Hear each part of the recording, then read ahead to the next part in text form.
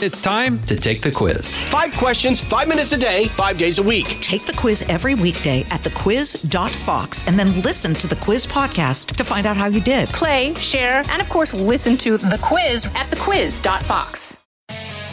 From the Fox News radio studios in New York City, giving you opinions and facts with a positive approach. It's Brian Kilmeade. Thanks so much for listening, everybody. I hope you had a great weekend and great Mother's Day. Now we're back in action. We're going to be joined by maybe the next governor of New York, Congressman Lee Zeldin. He's a Republican with a real shot of unseating any Democrat, including the disgraced Governor Cuomo. You know, he is a member of the American Jewish community. He's also fighting in the military, National Guard, and he's been very successful, impactful lawmaker, as well as a big supporter of Donald Trump. Pretty good combination if you're going to be successful in New York, so we'll see how that goes. He'll be joining us talking about maybe a leadership change with the GOP, and we'll be taking your calls as well. So let's get to the big three. Now with the stories you need to know, it's Brian's Big Three. Number 3. As conference chair, you have one of the most critical jobs of the messenger of going forward. That's why we need a conference that's united. Do you support Elise Stefanik for that job? Yes, I do. Wow, that is pretty big news from last night, and that is yesterday morning from Maria Bartiromo's show. Leadership change for the GOP. Cheney's actions leave Leader McCarthy little choice but to vote to oust the conservative critic of Trump as Dems fake sadness. We will talk about the state of the party and the agenda they are determined to pursue. Meanwhile, the Facebook oversight chair opens up on the future of Donald Trump on the platform. Number 2. On infrastructure, he has made it clear. If we can find something that actually spends money on infrastructure, roads and bridges, imagine that, we can cut a deal. I don't think Mitch or any Republican is for the $7 trillion in spending the administration has proposed for this year alone. Yeah, and they're looking for another 2.4 D-Day week for the latest spending bill from President Biden's money printing press. He will be spending $660 billion on infrastructure. The Republicans would agree to that, but he wants $2.4 trillion, and it's full of Democratic agenda items. We're going to look at what it means for the economy in light of the terrible jobs report Friday.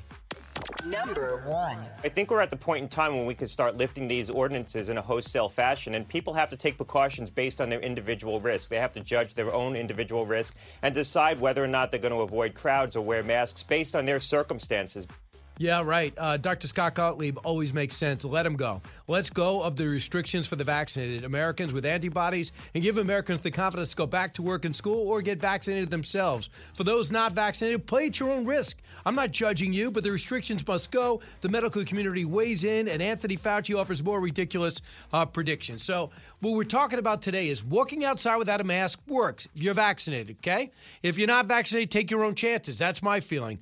Indoors, time to open up. Time to let people walk around indoors. I'm looking at a sold-out AT&T Arena over the weekend. I'm looking at Jacksonville UFC event, 13,000. There is no surge afterwards. We had the mask mandate. They said it was Neanderthal thinking, lifted in Texas, lifted in so many states. It's not surging anywhere.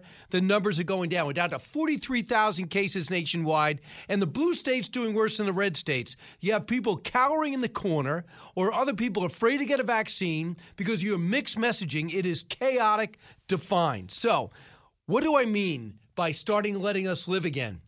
Listen to Dr. Scott Gottlieb, cut one. I think we're at the point in time when we could start lifting these ordinances in a wholesale fashion, and people have to take precautions based on their individual risk. They have to judge their own individual risk and decide whether or not they're going to avoid crowds or wear masks based on their circumstances. Right. Can we do that? Yes. Now, they're mandating it at colleges. They're mandating it in certain arenas. Okay, there's sections there.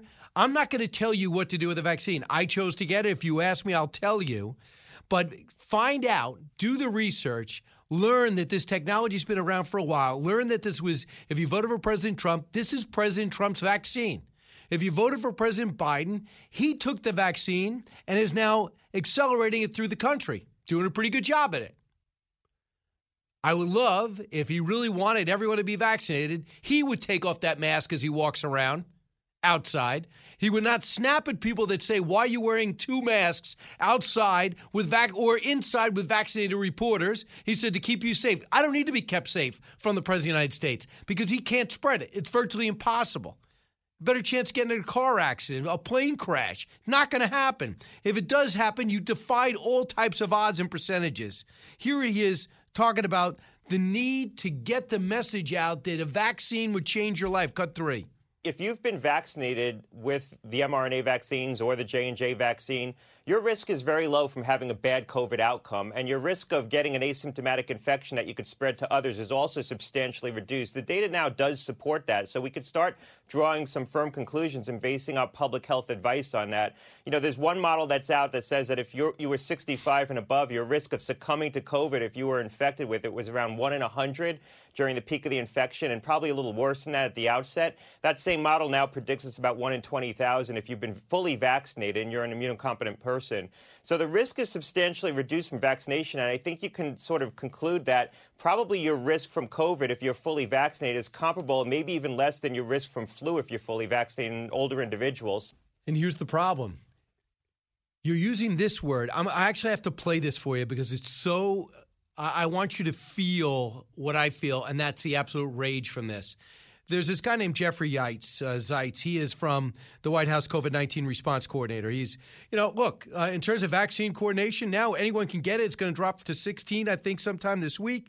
They're going to give the fast track CDC okay is going to turn into a permanent CDC okay. We're Moderna and Pfizer, and we could easily get online with AstraZeneca, and there's another one coming out in Johnson & Johnson too. If it wasn't for the manufacturing problem in Baltimore, which is not a reflection on either president, we're doing better than anybody else in the world, no question. Here is Jeffrey Zeitz getting a question from Jake Tapper, who you can't blame Donald Trump anymore, right? You can't say I don't trust anything. You're saying I'm looking at what the CDC is saying, I'm seeing the reality, and then I'm watching the president. It doesn't make any sense. Cut 6. Is it really necessary for a fully vaccinated person to wear a mask at a limited indoor gathering if everyone there is vaccinated? Well, the CDC has given guidance that when you're with family and friends that are vaccinated in small groups, you don't need a mask. So why does President Biden, in a room full of vaccinated journalists, with everybody in that room vaccinated, why does he need to wear a mask? The president is going to continue to follow the CDC guidance. If he was, he wouldn't do it. He uses later on in the interview the word privilege. You'll get your privileges back. Who are you to tell me that I have a privilege of going out to eat, eating indoors, walking around with a mask or without a mask? What do you mean privilege? We're past the point of knowledge. Now, everyone can get a vaccine that wants a vaccine. If they're not going to get it, take their own risk. If they're going to get it, show me that things are going back to normal. So meanwhile, if you want to know, not only is he going against the CDC guidelines, we wonder where are these CDC guidelines coming from? I mean, these people are contradicting themselves, walking things back. And then we find out the CDC is conferring with the second largest teachers unions in the country to come up with policies that allows these kids to stay home and still go under CDC guidelines in Chicago, in California, and in New York, right? New York City. So Chris Christie is sitting on the ABC panel wondering why people don't understand this is the biggest story of the week. Cut 8. We saw this past week, that the CDC set out a plan to send kids back to school based on science. And until Randi Weingarten and her team sent in the emails to the CDC, and then all of a sudden that policy changed. And now we still have less than half of the kids back to school in classrooms around this country because the teachers union does not want their members to have to go back into the classrooms even after they're vaccinated. Is that unbelievable? So that story, Chris Christie had to bring to the table. It never made a talking point on any Sunday show. I watched each and every one of them. 1-866-408-7669. So I believe they're going to get a deal done on infrastructure. Why? Well, this is going to be a big week, and it's going to compromise, and you need 60 votes to get it. On taxes, they're going to come up with some kind of reconciliation thing. I don't see that passing. I think Joe Manchin's really on the record of saying, I'm only going to accept a corporate tax increase up to 25 is the most. We're at 21 now. What people should understand is it's not corporations against us. It's corporations, American corporations against other corporations. So if you keep that rate too high, American companies are not going to come back here. They're not going to stay here. They're going to go where the taxes are less in order to get more money to grow their company more for the shareholders and for the company to profit and expand. That's the way it works, unless, of course, we change that calculus in this new woke society that we're in. So in terms of infrastructure, I see a deal coming. And I see a deal coming for a few reasons. That jobs report was horrendous. They're trying to sell us that the infrastructure of $2.4 trillion is a jobs. It's not a jobs report. If there is jobs coming, it's not going to be right away. You got to map out and engineer tunnels and bridges and roads. I mean, it's going to take time to get this up, especially with these new environmental regulations where they say you can't make a road here because of a frog or a praying mantis. So these things are going to take time. It's not jobs. It's long-term investment into our future. And Jonathan Swan knows that. So I believe that something's going to happen because you don't have 60 votes. And when the Republicans come to the table and say, I'll give you $660 billion, and Mitch McConnell says, I say okay with that, I think they're going to come down. So there's nothing wrong with Joe Biden showing compromise. I think it makes his party look better. Here's Senator Bill Cassidy, cut 21. Do you feel as if you can cut a deal, if you guys come to an agreement on an infrastructure plan, that leadership will support you in this? Absolutely. And I can give an example. On the Asian hate crime bill, Mitch came to our conference and said, we don't like the way the bill starts off, but we can work with Democrats and get to a better place. On infrastructure, he has made it clear. If we can find something that actually spends money on infrastructure, roads and bridges, imagine that, as opposed to what the Biden plan does, which is spends $1 trillion on things which have no relationship to infrastructure, we can cut a deal. I don't think Mitch or any Republican is for the $7 trillion in spending the administration has proposed for this year alone. I think that's the thrust of his comments. And that's why Bill Cassidy, he's handled it perfectly. He took the questions about President Trump on January 6th. I voted impeached because I saw what was out there. I saw the president's speech, and that's what I think, okay? I don't agree with that, but he does. He didn't go out and kill the president. He said, I like what he did over the last 4 years. I want that agenda. I look at this agenda, it's scary. But I think the president was wrong on January 6th. If Liz Cheney wanted to stay in leadership, she would have done that. And I'm a fan of hers. I think she's strong, smart, and truly conservative. Voted with the president 93% of the time. But on January 6th, the rubber hit the road for her. That's why when we come back, I'll talk more about this. There'll be a leadership change there, and I don't think she minds. I think she's thinking about 2028. We're also going to talk about the Joe Biden agenda, the horrible jobs report, and also the social media. They just did a study out. 60% of you think social media divides our country. About 30% says it does not.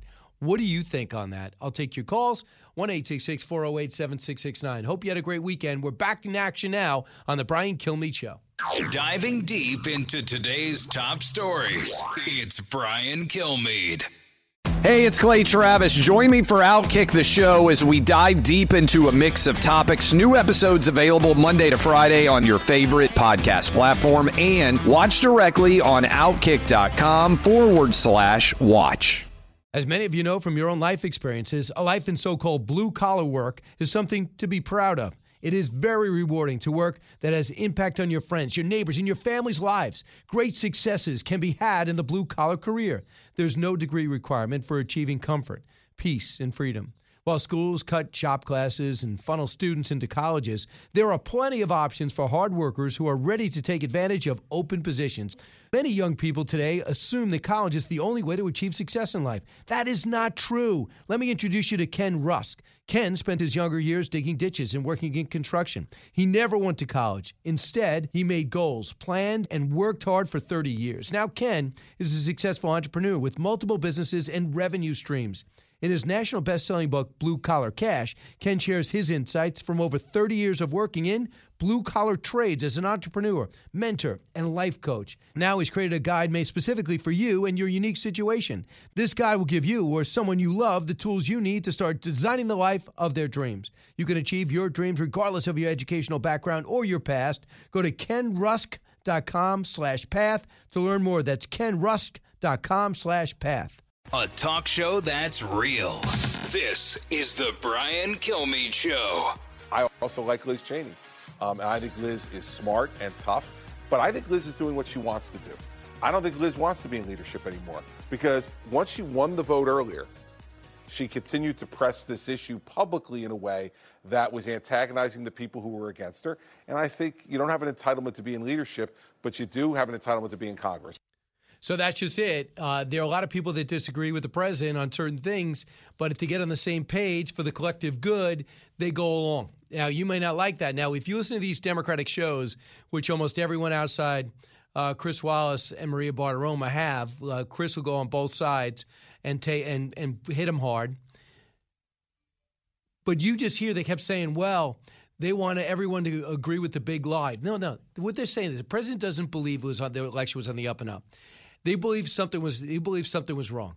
Most importantly, these people believe in his agenda, and nobody wanted to broaden that out. Chris Christie is like an island on these shows, and he's so strong, no one cares. Yesterday, they lined up 4 people, including George Stephanopoulos, against him, and he still wiped the floor with him. So it looks like Liz Cheney will be out. I don't think she's upset. I think she's thinking about 2028 long term. And it looks like Elise Stefanik will be there. And it's a good point. Elise Stefanik only voted for with the president 74% of the time, was critical of the president, did not vote for his tax plan, did not want the wall, but has come around to really win the president over because he watched how she fought when she thought he was being unjustly impeached with that whole Ukraine scandal put forward by Rudy Giuliani. Here is Congressman Kevin McCarthy taking the mystery out of it. Cut 22.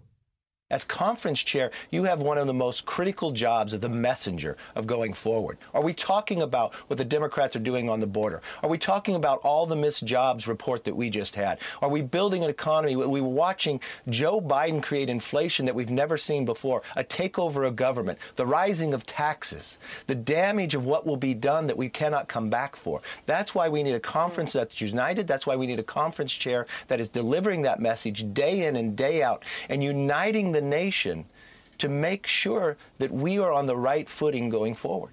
Do you support Elise Stefanik for that job? Yes, I do. So there goes the mystery out of it. Everything I said is true. The other thing is, which proves my point, it's not a matter of saying fealty to the president on January 6th. I don't think the president, no one's shown me any proof that this election was stolen. Was it way too loose because of the pandemic? Yes. If there was no pandemic, the president would have won in a walk. I'm not even sure that Joe Biden would have got the nomination, right? I don't know what they would have done. Put Bernie Sanders up there as a sacrificial lamb, the Dukakis of his day. But there was, and because of that, it was the perfect storm against the president, who still did great. Considering he got 74 million votes despite all the controversy and all the negative press over the 4 years that he was in office. That's how they'll categorize it. But what he accomplished in the tone he said was important. If he was a little bit more disciplined, that might have been the difference, but it wasn't. And he still got enough, I believe, popularity and support from among Republicans to run again if he decides to. But James Clyburn, just a ridiculous statement. Cut 25. I don't agree with Liz on much politically, but, that's how we grow as a country. This whole thing that everybody ought to be marching in lockstep, that is what leads people to destruction. My parents were Republicans, and I would love to see this party honor them. But this party, Republican Party today, is showing so much dishonor to the people who made it possible. The people who, down from Abraham Lincoln, kept this party alive on the basis of anti-slavery, which itself was a big lie. And now they're perpetuating it. Now, they talk a lot about cancel culture. This is out of the gates and ready to go. Hey, it's Hutton Withrow. Hot Mike is here on the Outkick Network. We've got your afternoon covered with the latest sports discussion, and it's available wherever you find your audio. Daily analysis and news. He is hot. I am Mike. Actually, my name is Chad. His name is Jonathan, but you get the picture. We're going to bring it every single day. Whatever you want to call us, we'll respond to. We just want you to respond to what we're dishing out every day. And while you're here, we hope you subscribe to the podcast, like, subscribe, and share. It's the classic cancel culture. Well, I don't think she's really being canceled. I mean, she got a vote of support a month ago. But then she doubled and tripled down, and when you're trying to win the midterms, they made a move. But they're not kicking her out of the party. They're kicking her out of leadership. James Clyburn brings up a good point, and I'll go historically where he's wrong. Of course, every African-American would be Republican because it was Republicans the first time they had a president in there. They just formed. His name was Abraham Lincoln. Half the country leaves. He was able to put it back together, not after 400,000 lose their lives. But when James Fremont came out and said, I'm for freeing the slaves and have an emancipation move right away when the war first started, guess what? But the president relieved him of his duties because he wasn't ready yet to have the Emancipation Proclamation put out because the country wasn't ready yet. Was that cancel culture? No, it's practical politics. There is no country if he went too soon with it. Wish it was a different story, but those are the facts. And people should point out what James Clyburn just pointed out, that African Americans, minorities thrive under Republicans. Somehow that got reversed in the 60s. Republicans should work to get it back. Special thanks to WCED 1420 a.m. in Du Bois, Pennsylvania for joining us today. Living the Bream is a podcast hosted by Fox News Channel's Shannon Bream, sharing inspirational stories, personal anecdotes, and an insider's perspective on actions and rulings from the High Court. Subscribe and listen now by going to foxnewspodcasts.com. America's listening to Fox News. A radio show like no other. It's Brian Kilmeade. This is who Andrew Cuomo is. He is cutthroat. He is petty. He is a TV tough guy. He's more suited to be the villain in a spaghetti western than the governor of a state. And when you hear someone like this Larry Schwartz, the staffer, was giving access to vaccines in exchange for loyalty, people around the country have to realize that this is the type of thing that would have got you promoted in the Andrew Cuomo administration. So New Yorkers aren't surprised. They've been dealing with this for quite a while. And I think the biggest problem Andrew Cuomo has going for him right now is that his staff knows he's guilty of so much he's accused of. The attorney general knows he's guilty of so much he's accused of. And now finally the people of this state are realizing he's guilty of so much he's been accused of. And that's part of the reason why Congressman Lee Zeldin is running. If Cuomo does run, people have been exposed to 9 accusers, a massive investigation on the cover-up of nursing homes, how he used staff, perhaps accused of using staff to get his book out during work time, which is an ethical violation of of huge proportion. And now they're looking into this guy, Larry Schwartz, calling around to different county executives saying you better stand by the president. That's the insinuation.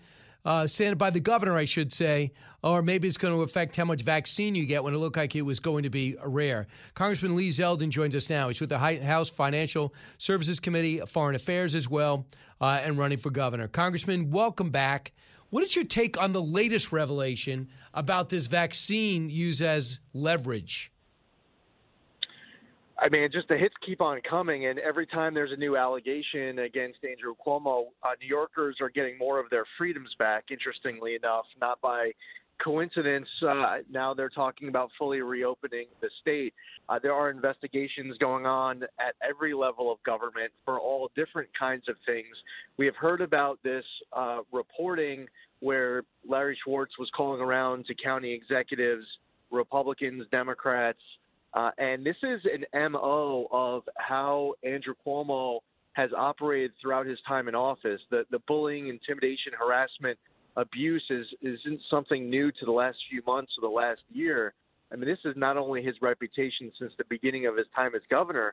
This was his reputation when his father was the governor. But now all the chickens are coming home to roost, and many New Yorkers who didn't realize that earlier are realizing it now. National news, Times Square.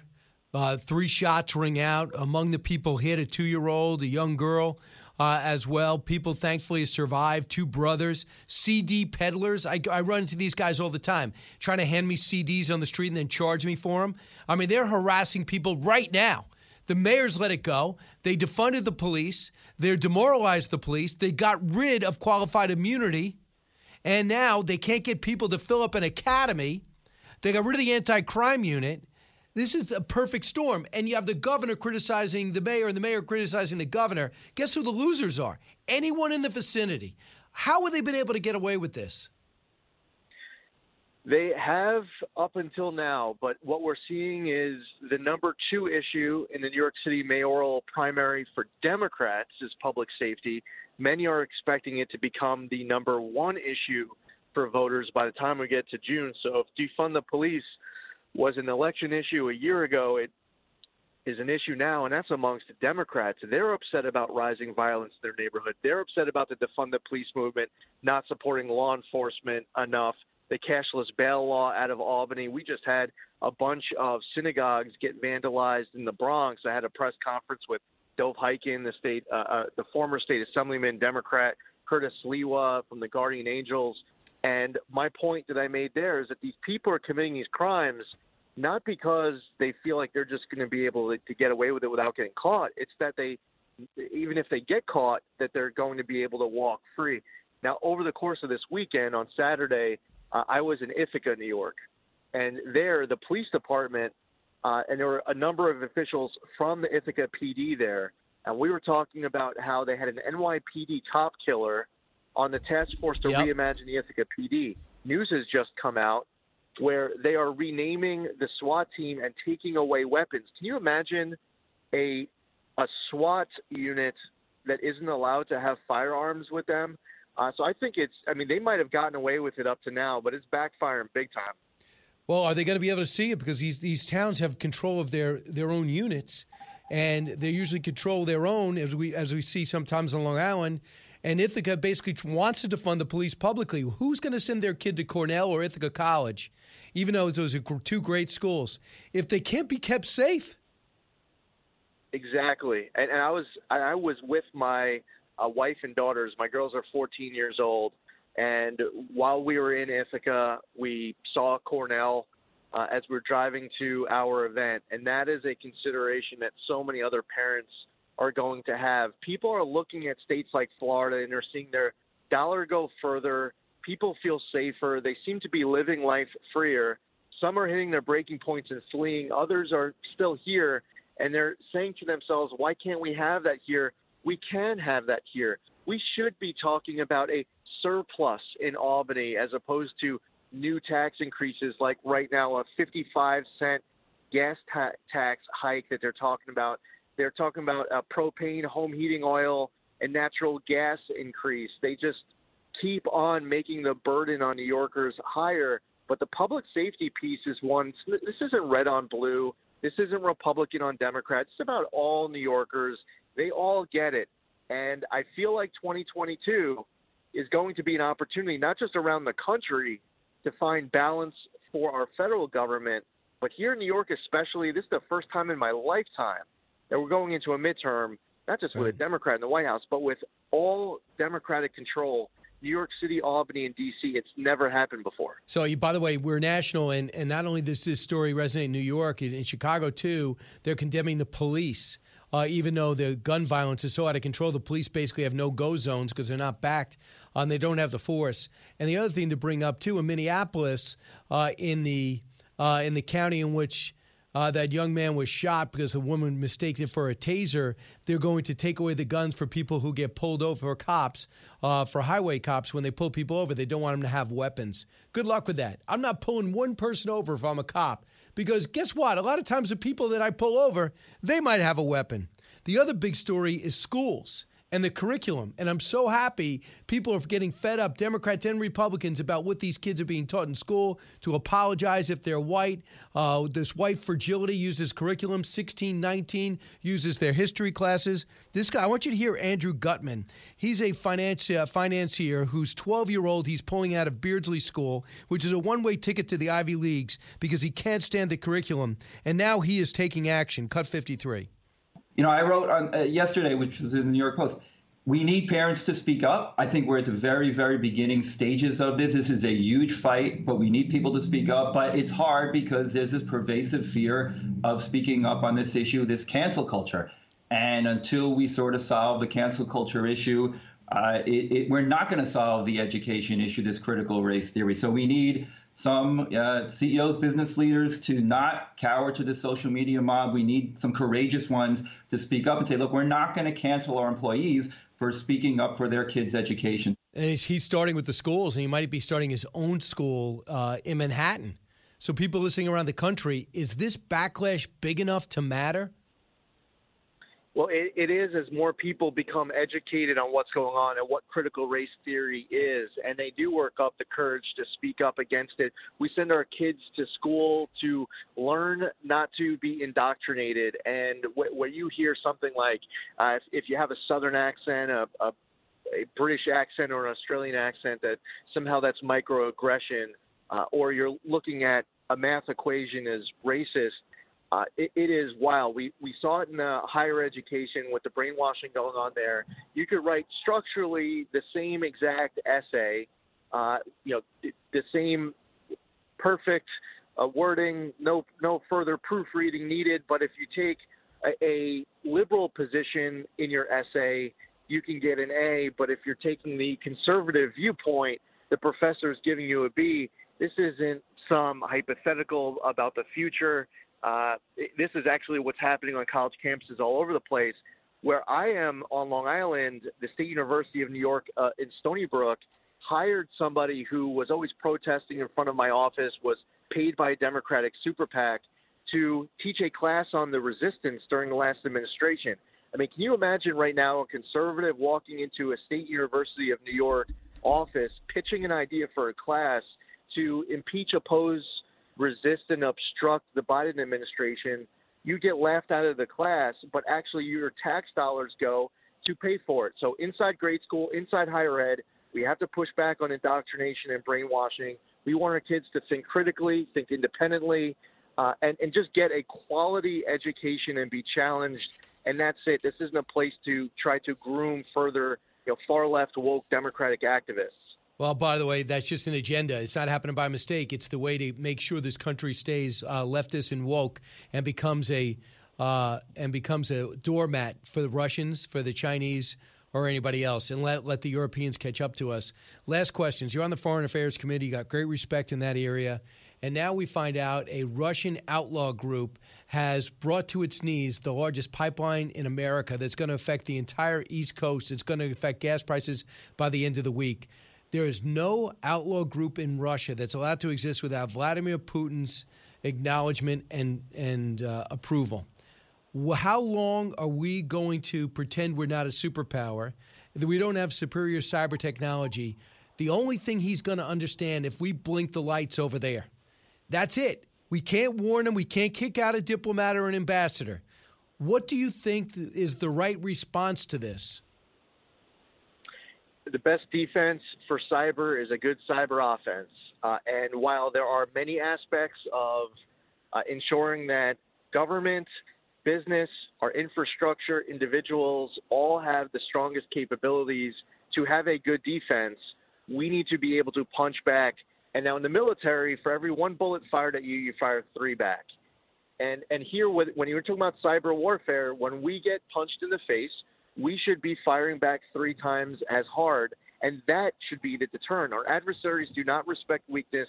They only respect strength. Sometimes the best way to avoid war and conflict is to be strong and to speak up. So it's not about being silent and pandering and cower and be weakness. We are the greatest nation in the history of the world. There's nothing to apologize about it. And the Biden administration needs to get smarter on the cyber defense and needs to get stronger on the cyber offense. Right, and we got to find a way to work with private industry to provide support, because this is a privately held company, provide cyber support. Just like Sony was hacked by the North Koreans because it didn't like a movie, you wonder what the federal government's role is. That's what you guys got to work out, because there's no time left. And remember what SolarWinds did. They evidently are nestled in our entire infrastructure. Is the Hoover Dam next?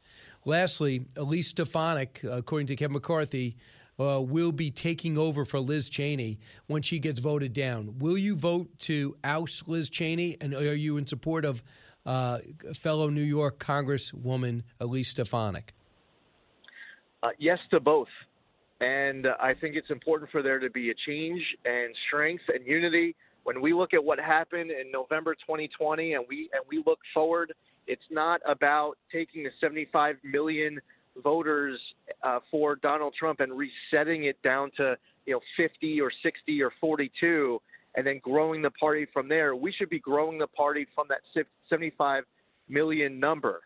And that's where we need to be going forward.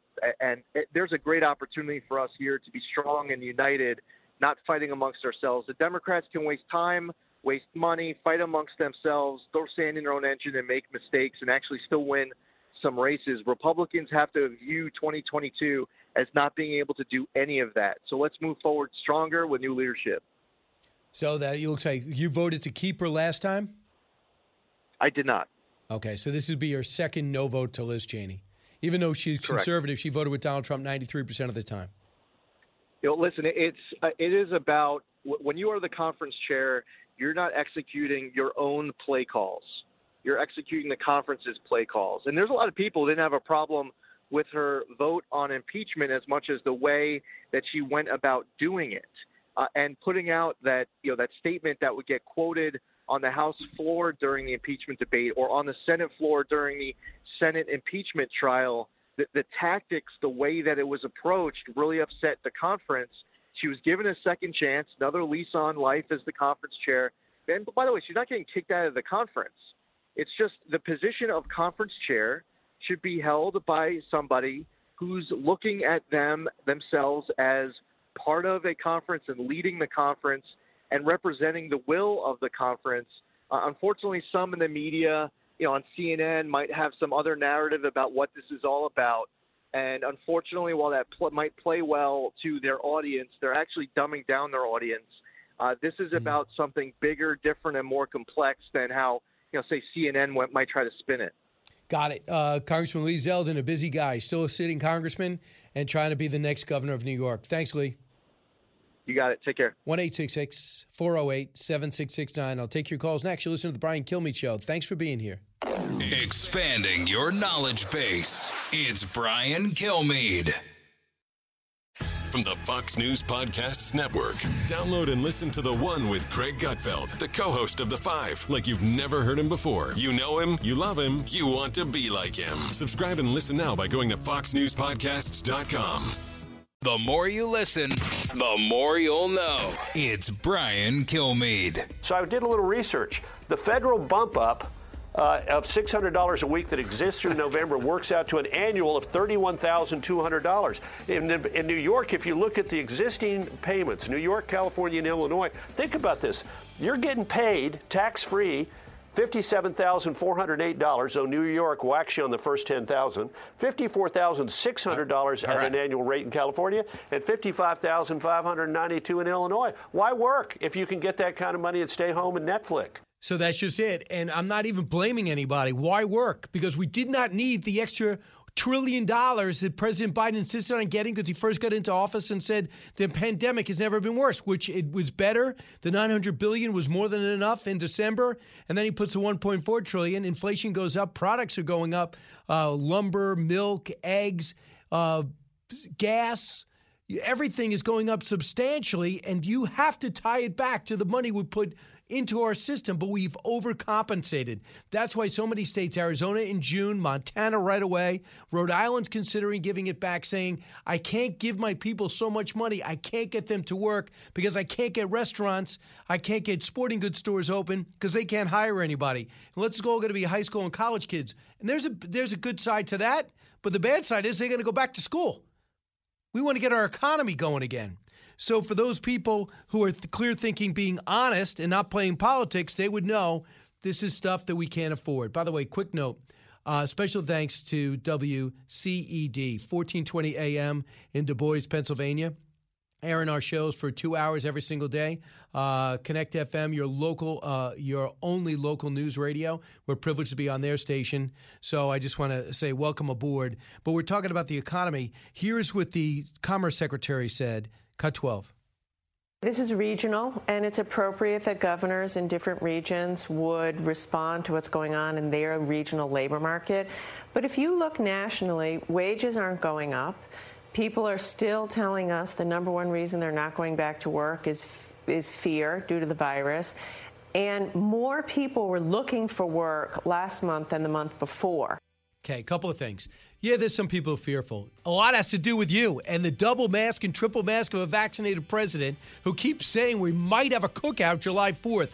That's fear. The other thing is a lot of people say to themselves, why would I go back to work? I'm getting paid more. I'll just blame it on the coronavirus. It's not me, and it's not a lot of governors. We got to get back to work as a country.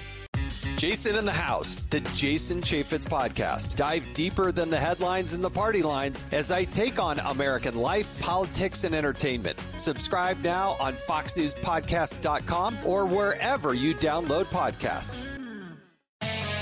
From the Fox News radio studios in New York City, giving you opinions and facts with a positive approach. It's Brian Kilmeade. Thanks so much for listening, everybody. It's the Brian Kilmeade Show. Jonathan Swan, we always love him from Axios, will be here talking about his interview with Bernie Sanders. Also, the inside story on the chance of infrastructure being passed and a compromise being done. Varney and Company will simulcast this show on FBM. But we come to you from New York, heard around the country, heard around the world. Michael Goodwin will be coming here shortly, talking about a national story that happened here. Saturday, there was shooting. Two brothers reportedly shooting at each other for some stupid reason. What could possibly be a good reason to shoot in the middle of Times Square? You hit three people, including a kid who's 3 years old. A cop scoops her up, runs full speed to an ambulance. Thankfully, everybody's okay. A little bit later on Saturday, someone stabbed in the chest with a screwdriver for riding the subway in Chambers Street, 7:50 at night. Not a bad area. What's going on here? Another shooting going on. All-time rate. Homicides are up. Shootings are up. And yet you want tourists to come back here, and you want to defund and get immunity away from cops. The terrible combination by horrible leadership, and I'm hopeful straight, even-minded people will see past party and will start to get to normalcy around this country. Michael Goodwin on that shortly. So let's get to the big three. Now, with the stories you need to know, it's Brian's Big Three.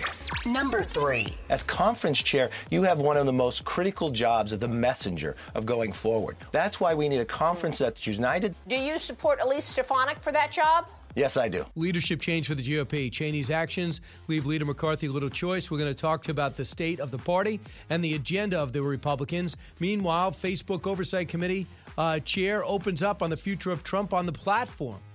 Number 2. On infrastructure, he has made it clear.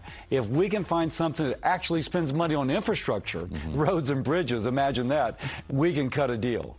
I don't think Mitch or any Republican is for the $7 trillion in spending the administration has proposed for this year alone. D-Day week for the latest spending bill from President Biden's money printing press. He'll be spending $660 billion if he wants Republicans to be on board. He wants actually $2.4 trillion. Will there be a compromise? Is human infrastructure a real thing? And we're going to look at what's happening with the economy as we add a fraction of the jobs we should have last month. Number 1. I think we're at the point in time when we could start lifting these ordinances in a wholesale fashion, and people have to take precautions based on their individual risk. They have to judge their own individual risk and decide whether or not they're going to avoid crowds or wear masks based on their circumstances. Let them go. Let's go of all the restrictions for the vaccinated. Americans with antibodies as well. Give Americans the confidence to go back to work and school. And for those who don't want a vaccine, okay, take your own risk. It's up to you. I will not judge you or tell you what to do. I will just tell you I did get a vaccine. The medical community weighs in, and Anthony Fauci offers more ridiculous predictions. With me right now, we're from New York, and so is Michael Goodwin, New York Post columnist, Fox News contributor. Michael, welcome back. Good morning, Brian. Thank you. No problem. First off, on the chance of an infrastructure deal, I might be an outlier, but I get the sense that Joe Biden knows there's nowhere to go here. Republicans are willing to play ball.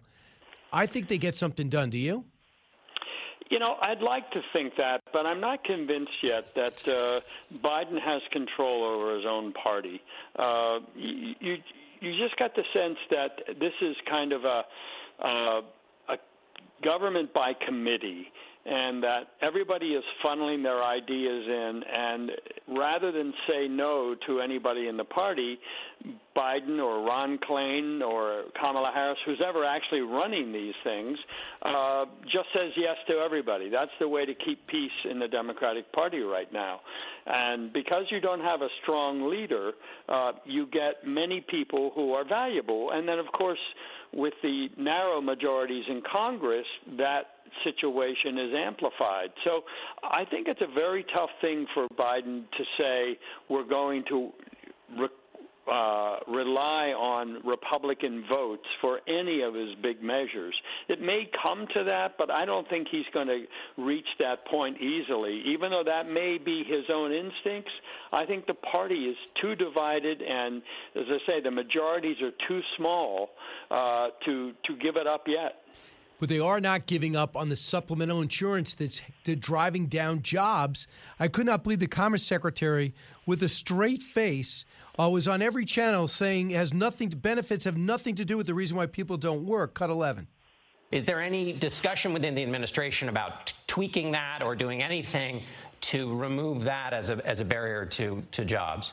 Obviously, we are monitoring that, but at this point, there's nothing in the data which would suggest that that's the reason people are out of work. That is not, that's not true.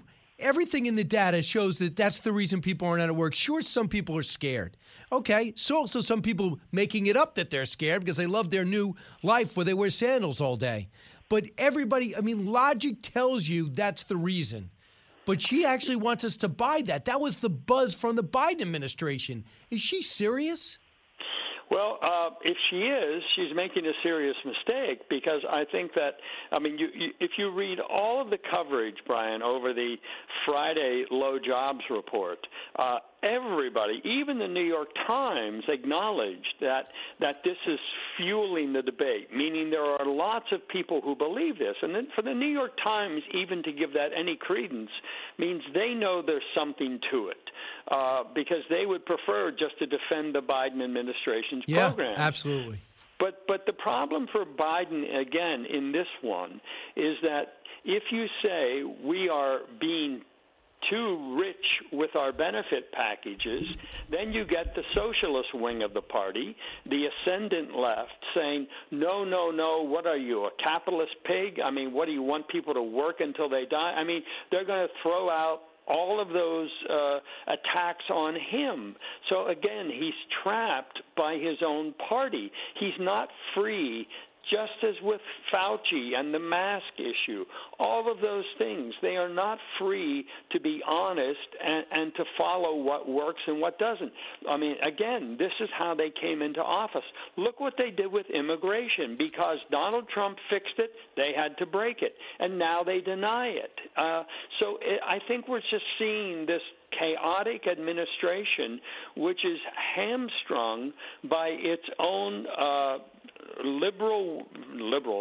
They're not liberals. The sort of far left wing that won't let it do anything that makes sense. Right. It has to be revolutionary every waking moment, or there's going to be a revolution within the party. Joe Biden is not a leader. He is following the far left of his own party, and that's what's leading him into all these problems. I would think so, but he doesn't seem to have enough people in the middle that would pull him back or give him an out or a place to go. So I want to fast forward to you because you have so many different areas you could cover. I want to talk about Facebook and the banning of the president. Big interview for Chris Wallace. He got Michael McConnell. He's the Facebook Oversight Board co-chair because Zuckerberg can't handle his own company. They go, we'll decide, we'll be the arbiter to decide who should be banned and who shouldn't. Now, we know about, it's okay for Maxine Waters to threaten people. It's okay for LeBron James to put a target on a cop for Twitter. But this guy says that the rules for Facebook are in a shambles. They have 6 months to straighten it out. But he also said this, cut 40. Mr. Trump is the one who issued those inflammatory posts at the very time when rioters were invading the Congress and shutting down the constitutionally prescribed process for counting electoral votes. He issued those posts. He's responsible for doing that. He bears a responsibility for his own situation. He put himself in this bed, and he can sleep in it. See, there he led to me his whole agenda, because that is up for massive debate whether President Trump told people to go into and raid the Capitol building. He told them to go down there peacefully. At the very least, if you're a judge, you got to take in all sides. This guy clearly had an agenda, and he spit it out right at the end. Right, and also, Brian, how do you compare that to, say, threats against Israel by the mullahs in Iran? How do you compare it to a Farrakhan with his attacks? How do you compare it to, the far left, the Kathy Griffins showing that beheaded Donald Trump? Where's the relative comparison here? You don't get that. You just get, we hate Donald Trump, therefore Donald Trump is the problem. But then that's where you get into the bias, where you see whatever he says and does in a different light from what the other side says and does. Then you begin to make excuses. You begin to draw these very fine distinctions, the angels on the head of a pin question, that only someone with bias can see. And that's the problem. I mean, I think what you never hear them say is, our hand should be the least possible hand. We should do the least possible with restricting anybody. But that's not their approach. Their approach is some things are so dangerous that we have to ban them. And that then always becomes a political decision. In the end, that's all this is. It's another form of politics favoring the left. So do you believe, since Donald Trump dominated this platform in particular, in order to get all the free billions of dollars of free advertising on it, and being that he communicated more than Barack Obama or anybody else with the power in his followers, good and bad, do you believe he could possibly win another election without Facebook? Well, I would answer it this way. I don't know that he could win another election with or without Facebook. I think Donald Trump's political future is highly contestable at this point. I mean, you see evidence in both directions. So I would be hesitant to say that he could win or he could never win, depending on Facebook. I think there's so many other variables. That would be one of them, but in my mind, not the biggest one. I think the biggest one going forward for President Trump is, can he pull back on some of the actions and rhetoric that cost him the last election? And I'm not taking a position on whether it was stolen or not. I think there are a lot of irregularities that have to be cleaned up and fixed, particularly on mail-in ballots. But nonetheless, I think Donald Trump contributed to the results. And I think that's what's I mean, I don't support Liz Cheney and the things she's free to do it. I just don't think she should be a member of the leadership team if she is really leading 3% of the party. But I think President Trump has bigger issues than Facebook. True. He raised so much money and dominated that platform to such a degree that I just imagine. 538 disagrees with me, by the way. They believe that he can win without Facebook. We'll see what happens when it comes around to it. Here's what Chris Christie said about Liz Cheney, Cut 27. I also like Liz Cheney. And I think Liz is smart and tough. But I think Liz is doing what she wants to do. I don't think Liz wants to be in leadership anymore, because once she won the vote earlier, she continued to press this issue publicly in a way that was antagonizing the people who were against her. And I think you don't have an entitlement to be in leadership, but you do have an entitlement to be in Congress. Your thoughts? I agree with Chris Christie. I don't think she wants to be 3. Yeah, hard to say. I mean, it does feel like a suicide mission, and that maybe she sees herself politically as being more of a martyr and therefore has more of a viable political reach. I don't think she has much of a case to be made in any event. I mean, whether it's John Kasich, Mitt Romney, all of the other Republicans who bailed on Trump and thought they could be the anti-Trump, it doesn't seem to be much of a support for that within the party. Maybe she figures the Republican Party is dead. But I think Chris Christie said it very well. You have a spot in the party, but you're not entitled to leadership. And I think that's what she has given up on. And he may be right that she doesn't want to be, and she wants this. I think if she wants to be kicked out, it's because she sees herself, politically as having a greater advantage by being kicked out. That's not a moral issue. That's a political issue. She's thinking 2024, 28, and she wants to be there still standing because she voted with the president, the former president, 93% of the time. Elise Stefanik, 74% of the time. So that's his whole thing when I say about President Trump. It's like, well, what do you want? You're seeing, you got so upset by his actions and some of the things that he has said. He's out now. Ben Sasse, congratulations. You're truly a conservative. Mitt Romney, congratulations. You're truly a conservative. You must be horrified by what you did. Look at defense. Look at the spending. Look at the domestic programs. Look at the educational curriculum. Look at what the socialistic aspects of this country have become. Look at the CIA ads that are out. That's because you didn't like Donald Trump's personality, but you love what he did. And that's my problem with people who can't see around the corner. It's almost like losing your temper and saying, uh-oh, I wish I didn't do that. You lost your temper, and you also lost your government. Congratulations. Michael, thanks so much. My pleasure, Brian. Thank you. You got it. 1-866-408-7669. We'll take your calls, then Jonathan Swan at the bottom of the hour, then Stuart Varney, and then we'll squeeze in some calls at the end. You're listening to The Brian Kilmeade Show. Holding our politicians' feet to the fire, no matter who they are. That's Brian Kilmeade. With Fox News Podcasts Plus, you can enjoy all your favorite Fox News podcasts without commercials. Subscribe now at foxnewspodcasts.com. If you're interested in it, Brian's talking about it. You're with Brian Kilmeade. There are governors now who are going to go off the enhanced federal unemployment insurance because they think it's a disincentive for people to go out to work. As somebody with opinions about disincentives and incentives, do you think that that's possible, that the enhanced unemployment insurance, while obviously well-intentioned, is creating a disincentive for some Americans? Look, people want to work. And in fact, labor force participation, those people who are looking for jobs went up last month. There are still difficult hurdles for people working, including health concerns around the pandemic, child care. So the American Rescue Plan was a really important piece of legislation. Yeah, because you passed it. That was Jeff Zients. He's in charge of the COVID-19 response. He's a coordinator. Of course, he's not going to admit it. That's the talking point of the Biden administration. If they make a mistake, remember Joe Biden said, if I make a mistake, I'll tell you.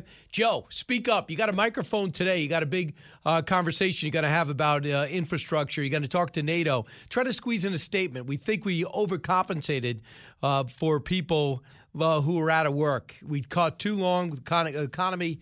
The economy's ready to stand up, and you heard it. Dean, you're listening on Long Island. Hey, Dean.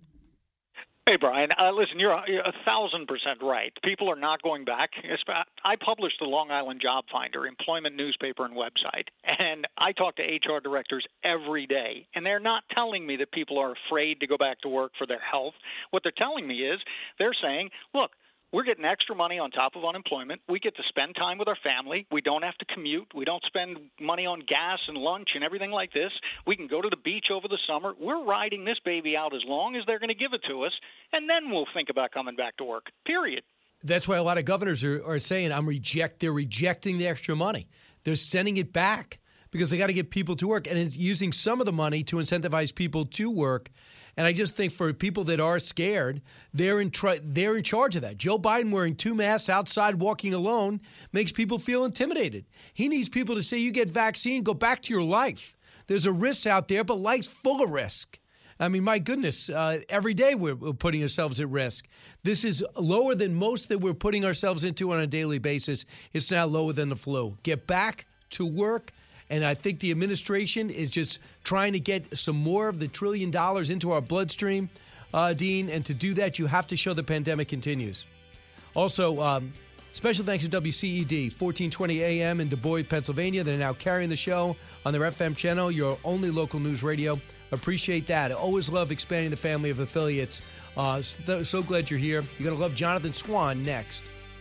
It's the Hammer Time Podcast. Fox News Channel's Bill Hemmer takes you one-on-one with engaging personalities covering the critical issues of the day. Find Hammer Time now by going to foxnewspodcasts.com. America's listening to Fox News. Radio that makes you think. This is the Brian Kilmeade Show. In general, I don't agree with that. The bottom line is the American people want results. The Senate is a very slow-moving process. I would begin, starting this work immediately. If Republicans want to come on board seriously, great. If not, we're going to do it alone. Bernie Sanders talking to Axios on HBO, and that was to Jonathan Swan, national political reporter, best in the business, or one of the best in case anyone else is listening that I really like. But Jonathan Swan does a great job. Jonathan, you sat down with Bernie Sanders, who does not want to cut an infrastructure deal, and this is a big week for that deal. Jonathan, welcome back. Thanks for having me, Brian. Appreciate it. Don't you feel like they're under the gun to get something this week before they all take a break? they definitely need to, for progressives like Bernie Sanders, the White House and Democratic leadership need to show substantial progress towards a deal. We're basically in this interregnum period where they're trying to see whether they can break up this. They call it infrastructure. It's really, as you know, much, much vaster than that word. It covers social welfare, of course, pretty sweeping changes to the economy. But they're trying to break it up into chunks so that they can get Republicans, or 10 Republicans anyway, to support part of it so that they can have something that they can call a bipartisan win heading into the midterms. Bernie Sanders, as he told me when we sat down, is very impatient with this approach. He just believes Democrats should barrel ahead, 50 votes, go big, and, don't waste their time trying to cut a deal with Republicans. So, Bill Cassidy came out and said, listen, I got the backing of McConnell to cut a deal. We already offered like $660 billion. There's going to be a meeting with about 8 Republicans this week. And before they go to break, if, Joe Biden could have a big upside by getting infrastructure passed and saying, look what I've done so early. So I'm really surprised that he wouldn't get deep, roll up his sleeves on this. Do you think there's a reconciliation pathway here where you need less than 60 votes? I think that's probably the most likely end result here. Does it qualify? I'm not ruling out. I'm not ruling. Well, you can't necessarily do everything under reconciliation. There's obviously going to be, adjudication with the parliamentarian, and we saw that in the first effort. They tried to get a minimum wage hike into it, and they couldn't. So that it's a case by case basis. But a lot of the spending does fit under reconciliation, and ultimately, I think where the White House will probably end up is doing a lot of this stuff through reconciliation, because there just aren't 10 Republicans to support most of their agenda. There isn't, unless, of course, these 10 come over and they just say, listen, we committed to $2 trillion plus for President Trump. We look pretty bad now. I mean, I think Mitch McConnell made a huge mistake last week when he said, I'm there just to stop Joe Biden's agenda. Barack Obama rode that statement, similar statement, to re-election. I mean, my Lord, Brian, just think about it this way, just from a interviewing standpoint, right? If you interview Biden or, one of his aides, one of the lines of questioning might be on the question of bipartisanship. Well, all they need to do is cite Mitch McConnell's quote, and they have a perfectly, terrific slam dunk. And so I agree with you on that. So, you said that you were trying to develop pathways into Biden. They're a pretty tight ship right now, and nobody comes into the office. They're all on this, on Zoom calls. So there's not a lot of people milling about with nothing to do or sitting outside writing books like the Trump years. Has that changed? Well, it's not so much that there's no access. Biden himself is obviously a very protected, well-defended person. He's not out there giving a whole bunch of interviews, and certainly I've tried to get an interview with him and haven't succeeded so far. But it's not that you can't get senior officials on the phone. It's that so far, at least, the 5 or 6 or 7 people who run the White House are basically, they're all, with the exception of a couple, people who've been friends since the early 1980s, and they have, so far anyway, a fairly leak-proof operation. I think that is maybe going to be difficult to sustain through difficult times, but so far anyway, most things have been going their way, and it's been pretty disciplined so far. Well, Bernie Sanders is skeptical of the deal making. Mitch McConnell said something I thought ill-advised, saying what we just went over. But somehow I believe, Jonathan, and I don't know if you have a pen handy, but write this down. I think they're going to get something done. Do you want to write that down, or are you going to remember it? I'll write it down. And I tend to agree with you. I mean, I don't know that it's bipartisan. They might get something smaller done in a bipartisan way, but the larger agenda, I think will be reconciliation. I want to bring you to the Republican Party. Karl Rove said this about Liz Cheney's imminent ouster. Cut 26. If she loses, which is likely, it's going to further alienate the minority of Republicans who like what Donald Trump did in office but don't like how he handled himself, particularly in the aftermath of the election. And it's going to make it more difficult to attract swing voters in the 2022 elections. It's one of the few times I disagree with Karl Rove, even though I'm a fan of Liz Cheney. I don't think Liz Cheney gets you swing voters. I don't think voters care about the composition of leadership in the Republican House. I just think that some of these times, sometimes we overanalyze these developments. What I do think is very clear is that Liz Cheney does not represent the views of the Republican conference. Like it or not, it's just a plain fact. She does not represent the views of the Republican conference. And frankly, she doesn't represent the views of the vast majority of Republican voters either. I mean, we did Axios did some polling on Liz Cheney pretty recently, and it's staggering how underwater she is with Republican voters. So, she really is a leader without much of a following in her own party. Right, a congresswoman in Wyoming, not a very populous state with a famous name, but it's President Trump. Where do you gauge President Trump's approval at? They say that in some cases of battleground states and some polls that Republicans have, that he's underwater in a lot of battleground states in some key counties. But yet every Republican sees power in Trump and sees practicality in being with him. What's the reality there, Jonathan? I think you know the Trump team as well as anyone. Well, I think he's out of sight, out of mind a little bit. There's probably a sense of people. He's just not in people's face all the time, so that can change some of these calibrations. But I just wouldn't read a whole lot into these sort of approval ratings that are coming out right now. I don't think they're particularly relevant. I think the really interesting question is he going to run again? And my reporting, at least recently, look, I caveat this, but as you know, a lot can change between now and 2024. But I think he really wants to run again, and everyone I've talked to who's spending time with him and talking to him believes that. So, I think people are underestimating, broadly speaking, the chances that he will run again. And you'd have to be a braver person than me to bet against him in a Republican primary. Absolutely, but it's it doesn't stop Vice President Pence from doing some early, going to New Hampshire early, and we know Tim Scott and Rick Scott went over to Iowa already, and there's no doubt about it. Mike Pompeo looks like a candidate. He's mobilizing pretty effectively. Nikki Haley looks like she's putting a team together. Kristi Noem hasn't said it, but man, she's been out there and has looked pretty bold. No one's really going against him, and I think Chris Christie's all but admitted he's going to run. So why do all these other people who are allies of Trump getting operations together if what you say is true? And by the way, everybody I know says the same thing. Well, I think you have to Chris Christie has told people that he's going to run regardless. I should modify that a little bit, that President Trump's decision to run, that won't affect his decision. I don't believe that's true of almost anyone else. I think they would all I don't see Mike Pompeo running against Trump. I don't think he'd have much of a hope. And Nikki Haley has said publicly that she wouldn't run if Trump ran. But, I think they have to build operations, because there's a chance he won't run and you can't find yourself flat-footed. These presidential cycles start immediately after the last one.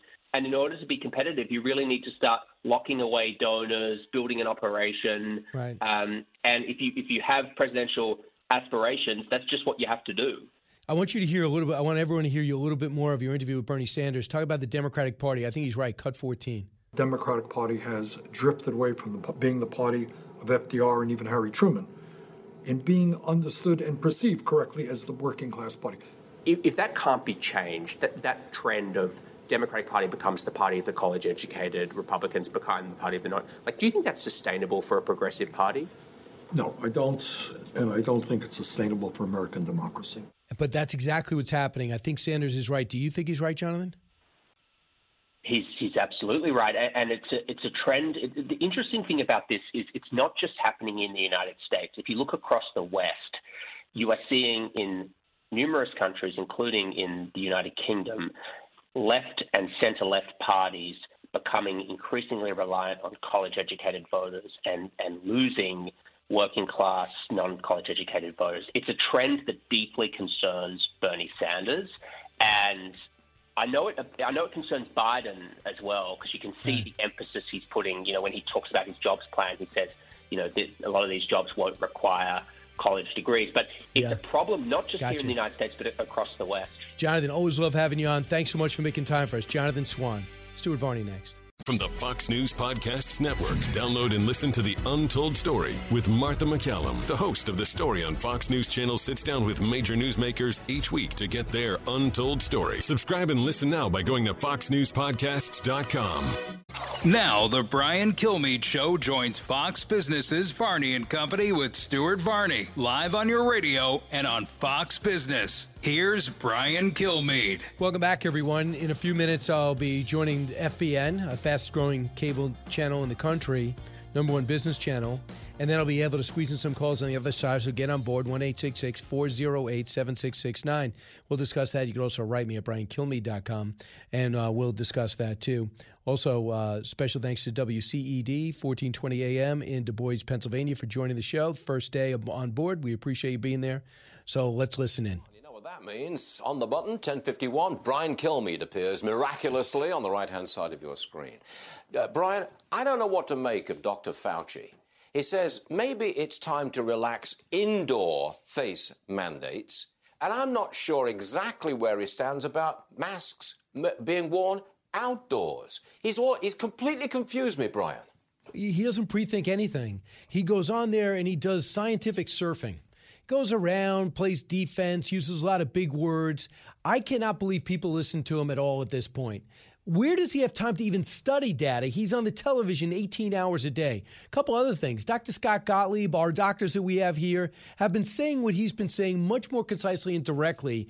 And he at the same time says, well, we're almost ready to relax, but he does not take in natural immunity. He does not take in the people that had it. Remember, Stuart, we were going to find out about the antibodies. That was going to be our ticket till vaccines came. Then we stopped testing for antibodies. That we might be at herd immunity right now. But for some reason, he's invested in everyone taking the vaccine, invested in whatever Joe Biden says, finding a way to cover for the edicts coming out of this White House, where he spent the last 2 years, year during the pandemic, just trying to contradict subtly Donald Trump's White House. As soon as it became clear and he came in and said how much he loves Rachel Maddow's show, I said, wait a second. It's not Johnny Carson's Tonight Show. This guy likes a political agenda like Rachel Maddow, who's fine.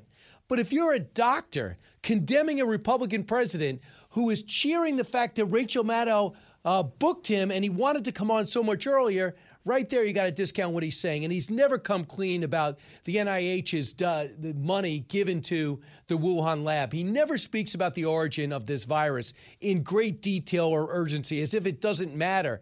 It doesn't matter? Until we find out how we got it, we're never going to find out how to stop it. I find it hard to believe that people are listening to him when he came out and said, also, maybe at different times during the year, we're all going to wear masks to stop the flu. Really? So we're not going to go outside. We're going to walk around in masks the rest of our lives if we feel it's flu season or we have allergies in the air. He can do that. I'm done with his recommendations. Why are we like this? We've just come out of a weekend where it seemed to me that we'd pretty much returned to normal in many, many parts of the country. And yet we've still got these mask advisories. The president still appears in a mask. Seems to me we, the people, are way out front of the politicians, especially Democrats, because we have demanded our freedom, and a lot of us have got it. We're out front of the politicians here. Because we listen to a president being condemned by saying not following the science, and we hear we're going to follow the science. He goes and lets his scientists lead policy, which is not the point. They have an area of expertise. They're supposed to give that to him, and he's supposed to tell us the policy. Having said that, we realize he's contradicting himself everywhere he goes. If you're vaccinated, you can go outside without a mask. Unless you're President Biden, he's worried about you. That's why he wears a mask. Excuse me. You almost no chance of spreading the virus. Take the mask off. If you're worried about why and wondering why and befuddled and curious why people aren't taking the vaccine, because people are wondering why the President of the United States doesn't trust the vaccine. Why is it that you're wearing two masks inside to a fully vaccinated press corps? It makes no sense. Scott Gottlieb came over the weekend and says it's time to relax indoor indoor masking. Why are we doing it? Everyone's had an option now just about up till 18 of getting a vaccine. I'm not going to tell you what to do, but you make your judgment, judging by the science. You live your life the way you want. But if we took the vaccine, did our research and did it, that means we're almost impervious to getting this. So let us live our lives. They're using words like giving us the privilege of going here, the privilege of going to Broadway, the privilege of going indoor dining without a mask or going to work without a mask. The privilege? Who are you to give us privilege to live our lives? We got your virus. We understand the rules. Right. Now get out of the way. Exactly right, Brian Kilmeade. Well, by the way, we're going to be watching you tonight. Fox News Primetime, 7 o'clock Eastern tonight. You'll be hosting tonight, and in fact for the whole week, I believe. Yep. And we'll be following you, Brian. Thanks very much for being with us. I appreciate you, Stuart. Thanks so much for the time. We appreciate it. You got it. Sure thing, man. All right, 1-866-408-7669. We'll take your calls. But the other thing we're talking about, too, is in the past, we've been talking about education. What I'm so encouraged about is an organic push, not pushed by the news agencies. We just exposed it, about what's happening with this white fragility education, this critical race theory education. And so many people, I don't even know if they're Republican or Democrat, are standing up and taking action, including nobody better, arguably, than Andrew Gutman. He puts his daughter in an elite school that usually leads right to the Ivy Leagues, this Beardsley School. He sees the critical race theory, and he spoke up, wrote a letter, it was published on Substack, and now he's pulling his daughter out and might be starting his own school. Listen to what he said to us over the weekend, Fox and Friends Weekend, Cut 53. You know, I wrote on yesterday, which was in the New York Post, we need parents to speak up. I think we're at the very, very beginning stages of this. This is a huge fight, but we need people to speak up. But it's hard because there's this pervasive fear of speaking up on this issue, this cancel culture. And until we sort of solve the cancel culture issue, we're not going to solve the education issue, this critical race theory. So we need some CEOs, business leaders to not cower to the social media mob. We need some courageous ones to speak up and say, look, we're not going to cancel our employees for speaking up for their kids' education. And because other people have flooded him with requests and praise, he is considering starting his own school. He's being encouraged to do it right in Manhattan. He's a very rich guy. I don't know where he made in finance, but he's still in finance. I believe he lives in Greenwich. His daughter goes there in Connecticut. And he says, I might actually go ahead and do it. And it's not to indoctrinate, it's to educate. That's the key. Tell people about 1619. But the founding of the country happened in 1776. Tell everyone about the world wars. But also tell them about the Civil War, the pluses and minuses. Don't come out against America. Is that too much to ask? Fox Nation presents podcasts Women of the Bible Speak. I'm Shannon Bream, host of Fox News at Night and author of the new book, Women of the Bible Speak, the wisdom of 16 women and their lessons for today. Subscribe now on Apple Podcasts, Spotify, FoxNewsPodcast.com, or wherever you download your podcasts.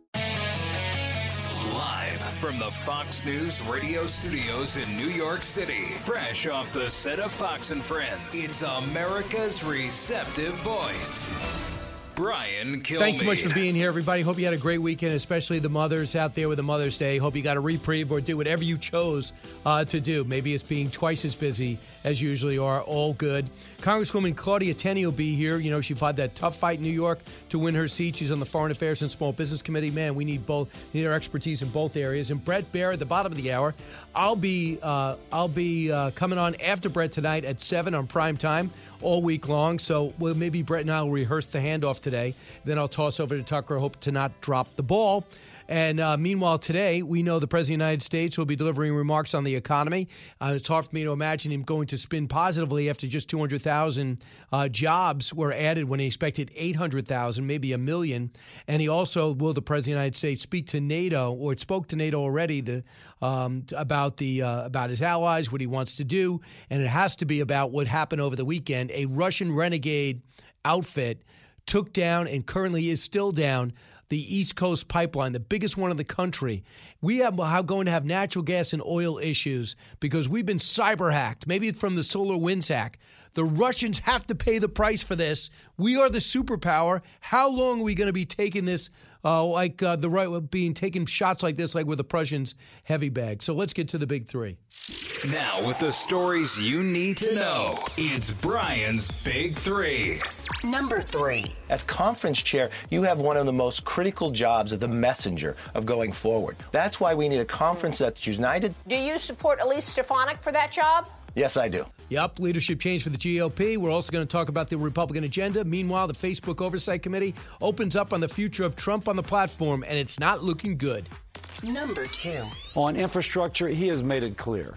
If we can find something that actually spends money on infrastructure, roads and bridges, imagine that, we can cut a deal. I don't think Mitch or any Republican is for the $7 trillion in spending the administration has proposed for this year alone. I know. They want $2 and then $2.4 trillion. It's unbelievable. That's Senator Bill Cassidy. D-Day week for the latest spending bill from President Biden's money printing press. He'll be spending $660 billion on infrastructure. The Republican says you can have that, but not $2.4 trillion. I think there'll be a deal done. We're also going to talk about the terrible jobs report and what it means. It means that people are getting too much money not to work. You can't blame them for not, maybe getting cash on the side, doing some cash jobs. When are they going to adjust this? Number 1. I think we're at the point in time when we could start lifting these ordinances in a wholesale fashion, and people have to take precautions based on their individual risk. They have to judge their own individual risk and decide whether or not they're going to avoid crowds or wear masks based on their circumstances. Yep, let them go. Let all the restrictions go for the vaccinated. Americans with the antibodies give Americans confidence to go back to work and to school. For those not vaccinated, play at your own risk, but the restrictions must go. The medical community weighs in, and Anthony Fauci offers some ridiculous predictions. So what I was just telling you about Dr. Scott Gottlieb, I think was noteworthy on Face the Nation. He was the first one to say, look out, we're getting ready for the second wave, maybe a third wave. Then he was saying, I'm not really sure why we're not putting on masks. He was questioning things along the way, but not just a question. He was doing it responsible while also admitting he's on the board of Pfizer. Cut one. I think we're at the point in time when we could start lifting these ordinances in a wholesale fashion, and people have to take precautions based on their individual risk. They have to judge their own individual risk and decide whether or not they're going to avoid crowds or wear masks based on their circumstances. Right. And right now, a lot of people are just foregoing the vaccine. You know who else is foregoing it? Like 30% of nursing home workers. I'm saying that, why? I mean, my goodness, unless you know something as nursing home nurses, you have the chance of getting somebody who is obviously compromised because they're up in age, elderly, you would think. I don't know. I was stunned at that number, but it's very high. Still not vaccinated. They're studying it. They say 60% of staffers, 60, at some city facilities in New York refusing to get the vaccine. The vaccination rates among workers drastically trail the vulnerable residents of the same facility. I think a lot of seniors, almost every senior's gotten already. In Wisconsin, officials have asked for just 8% of the doses they ordered. In Iowa, just 29% of the state's allocated doses said keep the rest. In Kansas, they want less than 9% of the 162,000 they have allocated to them. Connecticut, South Carolina, over 26%. North Carolina scaled back their request by 40%. People aren't lining up for the shots. If not, just tell me why. Because just so you know, if you're not doing it as Joe Biden's giving it out, Donald Trump's regime came up with it, even though Joe Biden won't admit it, even though it would help the cause. And keep in mind, if you are a Biden voter, Donald Trump may have came up with it, but Joe Biden took it and is now distributing it, and it is single-handedly the reason why the numbers are going down. So just understand what you're taking a stand for.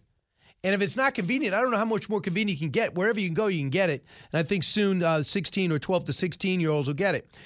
Do your own research, but don't not get it for political reasons. That's all I ask. Cut 4. If you're fully vaccinated against COVID with one of the Western vaccines, your risk of having a bad outcome from COVID is about comparable to flu and maybe less, because the vaccines for COVID are more effective than the vaccines for flu. So I think that that's a reasonable way for the average consumer to anchor their thinking about COVID right now. That is true. That's why all these schools need to be open. Yeah, I got to commit. I've got commitments from the fall from a lot of people. That means let people use their lockers again, take down the plexiglass again, tell the kids they don't have to wear a mask. They're already telling college kids, you better be vaccinated to come on campus. I have a warning for you, chancellors. If you're going to make the kids get vaccinated, no more restrictions. Not 3 feet, not 6 feet, no more masks, high fives, whatever. No restrictions. That's it. You can't have it both ways. So what people are not reporting, and I watched all the Sunday shows, was what happened with these teachers' unions. And one of the teachers' unions, President Randy Weingarten, will be joining Martha McCallum today at 3 o'clock, is influencing the CDC. The guidelines we are forced to live with and digest to keep businesses closed and kids at home, and maybe women at home because their kids are at home, are in bed with the CDC, and they're changing policy because of it. The only person to bring that up is Governor Chris Christie. Cut 8. We saw this past week, that the CDC set out a plan to send kids back to school based on science. And until Randi Weingarten and her team sent in the emails to the CDC, and then all of a sudden that policy changed. And now we still have less than half of the kids back to school in classrooms around this country because the teachers union does not want their members to have to go back into the classrooms even after they're vaccinated. So that is a huge story, which CNN, MSNBC, your local network, no one's covering. I'm not sure why, because it really transcends party politics. If you're a woman that really didn't vote for Donald Trump, a suburban woman, with many didn't this time, but you're home, and just so you know, if there was President Trump, these schools would be open. And there would be mass problems if these unions kept them closed because they would have no political support to do it. Right now, they have all the support and cover they need. Remember, President Biden always said, if I make a mistake, I'll tell you. I care about the kids. You don't care about the kids. You care more about the unions and the $40 billion that they gave you, $40 million they gave you last cycle. That is, in fact, true. So real quick before we go to break, and I don't want to take too much time away from Congresswoman Claudia Tenney. I do want to talk about the President of the United States and Facebook. We finally had great booking by Chris Wallace, as he told us on our show. He booked Michael McConnell, who's the Facebook Oversight Board co-chair, and was asked about Facebook and why they were elected to kick the can down the road, criticize Facebook, but keep Donald Trump banned. And he went back and forth. It went on for a while, but he says essentially this. Facebook was justified, but their rules are an absolute mess. They're a shambles. Cut 37. They needed some time because their rules are a shambles. They are not transparent. They are unclear. They're internally inconsistent. So we made a series of recommendations about how to make their rules clearer and more consistent. And the hope is that they will use the next few months to do that. And then when they come back and look at this, they'll be able to apply those rules in a straightforward way. Right. And by the way, there's a report out of Florida that Governor DeSantis is going to start suing these Facebook and others that are deplatforming. And we know that's already the case. They're going to start suing the CDC, too, because the CDC has hurt Florida business. No kidding. It seems to be a total clown show. The people that know what they're doing are forced to play politics.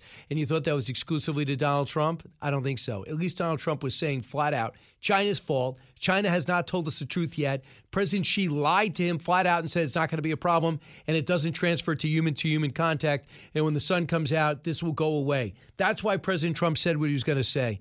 So those are part of the things that are an issue. And you see politics playing a role in how we live our lives on a daily basis.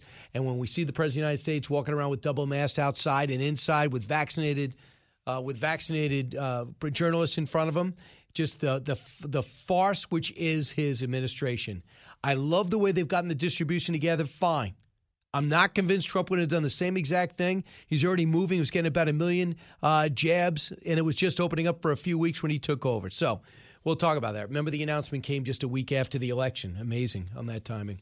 Listen, when we come back, Congresswoman Claudia Tenney. Then Brett Baer takes over, and we're going to talk about what's happening in politics this week. Does he agree with me that we're going to get something done on infrastructure? And then we'll finish up with a more to know. Busy hour. And don't forget, I'm on at 7 tonight on Primetime. Don't move. Challenging conventional thought and wisdom. You're with Brian Kilmeade. From the Fox News Podcasts Network. I'm Ben Domenech, publisher of The Federalist, and I'm inviting you to join a new conversation with the smartest thinkers out there about the country and where we're going. Subscribe to the Ben Domenech Podcast. Subscribe and listen now by going to foxnewspodcasts.com. Breaking news, unique opinions. Hear it all on the Brian Kilmeade Show. If she loses, which is likely, it's going to further alienate the minority of Republicans who like what Donald Trump did in office but don't like how he handled himself, particularly in the aftermath of the election. And it's going to make it more difficult to attract swing voters in the 2022 elections. Karl Rove saying that he thinks it's not a good move to oust Liz Cheney. Chris Christie came on a little bit later on a different channel and said, I think she wants out anyway. Congresswoman Claudia Tenney worked hard, pulled off a huge upset in the last election in the 22nd District in New York. She's on the Foreign Affairs and Small Business Committee. And Congresswoman Tenney, thanks so much for joining us. Thank you. It's an honor to be on your show. Oh, thank you. And, of course, we have local affiliates all around New York. And Congresswoman, first off, what is your sense with Karl Rove? Is it a bad message not being inclusive with Liz Cheney?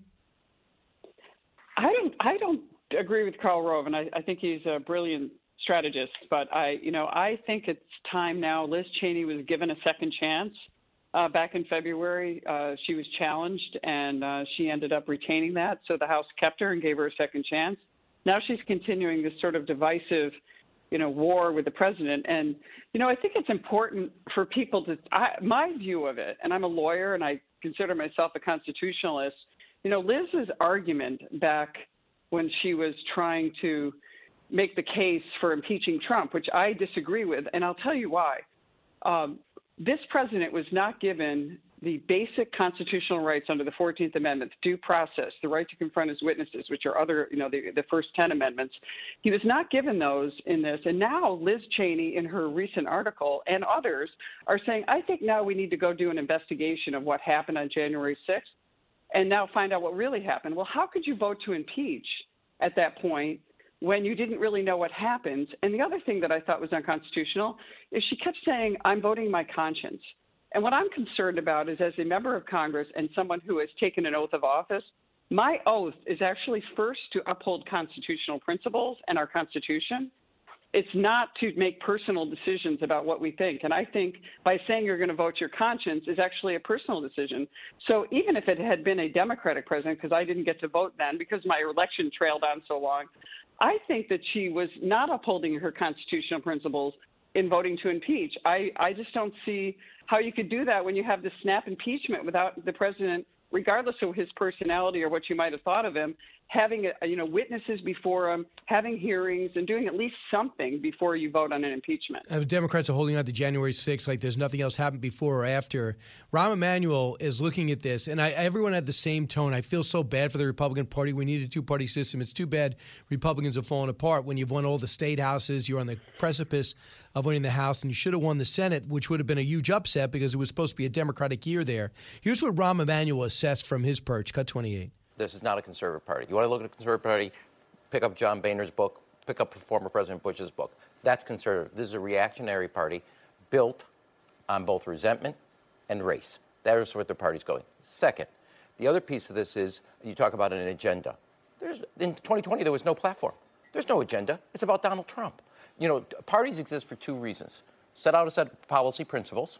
They didn't have that in 2020. They still don't have that. Number two, to win elections. It took 90 years to find a president that could both lose the White House, the House, and the Senate, and Donald Trump did that. This is about Donald Trump and his grievances. Congresswoman Tenney, your take? It's just listening to a Democrat who doesn't stand for our constitutional principles, who doesn't understand freedom and individual rights, and everything that Trump stood for. This is beyond Donald Trump. What Donald Trump did is restore our ability to keep our constitutional principles. He restored freedom. He talked about America first. He stood up to China. He made common sense decisions. He helped our small business community. I'm a small business owner. We're celebrating our 75th year in a very in a state like New York, where it's a struggle to survive, where the big businesses, which the Democrats tend to favor, the corporatism and the money that, say, Andrew Cuomo has given to these businesses over the years only hurt the small business community. And we saw a voice in Donald Trump, someone who said, yes, we're going to bring those jobs back from China. My district, IBM was founded in my district. The Industrial Revolution was founded in my district. Nearby to me, we have Corning, who is a major player. They make the Gorilla Glass for Apple. We have all these businesses that were started who have left for Asia and other countries.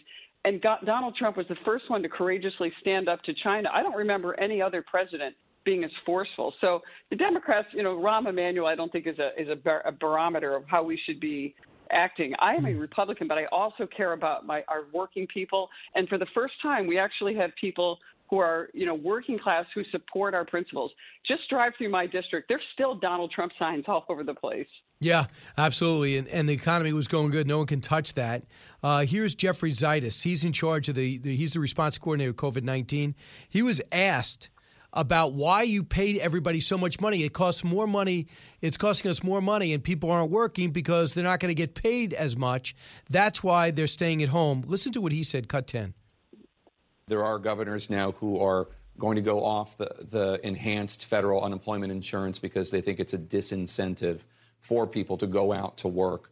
As somebody with opinions about disincentives and incentives, do you think that that's possible, that the enhanced unemployment insurance, while obviously well-intentioned, is creating a disincentive for some Americans? Look, people want to work. And in fact, labor force participation, those people who are looking for jobs went up last month. There are still difficult hurdles for people working, including health concerns around the pandemic, child care. So the American Rescue Plan was a really important piece of legislation. So you think people want to work? I think they do, but not if they're going to get paid more to stay home. This is, again, another fallacy. He should come to my district, talk to the hundreds of businesses I've talked to, especially restaurants, seasonal businesses, who have people who will be getting that additional enhanced unemployment until the end of August. I run a small business. We are desperate to have people come to work, and they're just getting the benefit of staying home, which, by the way, these are good people, but the Democrats always presume that there's some hostile relationship between employer and employee. That's far from the case, particularly in our region and where I am. We care about our employees. We've done everything to incentivize them. Before, healthcare was mandatory. We had a really great healthcare plan. Now it's terrible because of Obamacare and the one-size-fits-all cost to our small business, which makes us I hear you, Congresswoman. As a business person, extremely valuable. Thanks so much for joining us. Bret Baier next.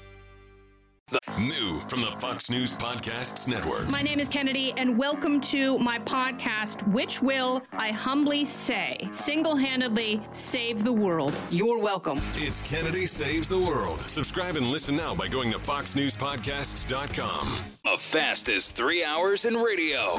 You're with Brian Kilmeade. And that's probably partly what's holding back the economy right now. People are not going back to work, not just because of the benefits. I know there's been a lot of talk about that, but also because they're being told they have to wear masks and still have to exercise cautions that probably in many parts of this country you don't have to do. You look at San Francisco, 20 cases a day, more than 70% of the population vaccinated, very good testing in place. They don't need mask ordinances indoors anymore, and certainly not outside. And that's a big question. What are we doing? You don't tell us one thing to follow the science and then go out of your way to just explain to us, as if we're morons, why we're not allowed to walk indoors with vaccinated people without a mask on. None of the stuff made sense, but I understand people were learning on the fly. But now we know almost as much as you, and we want to make our own decisions. And sadly, a lot of people are deciding not to get the vaccine. I'm not going to judge you, but we made our own decisions. Let's get back to work. Bret Baier, Chief Political Anchor of Fox News and Anchor of Special Report, has always been working. You also can get his book, 3 Days at the Brink, FDR's Daring Gamble to Win World War II. And he's got a great series on taxes on Fox Nation you got to check out. Bret, welcome back. Hey, Bret, don't you think it's time to lift these restrictions? We're done. The numbers are going in the right direction. The rest is all personal behavior and judgment. Parade's back starting Memorial Day. Let's go. Yeah, I think there's a lot of people that have that sentiment, Brian. Unfortunately, the Biden White House, Tony Fauci, and that coronavirus team is not in that group.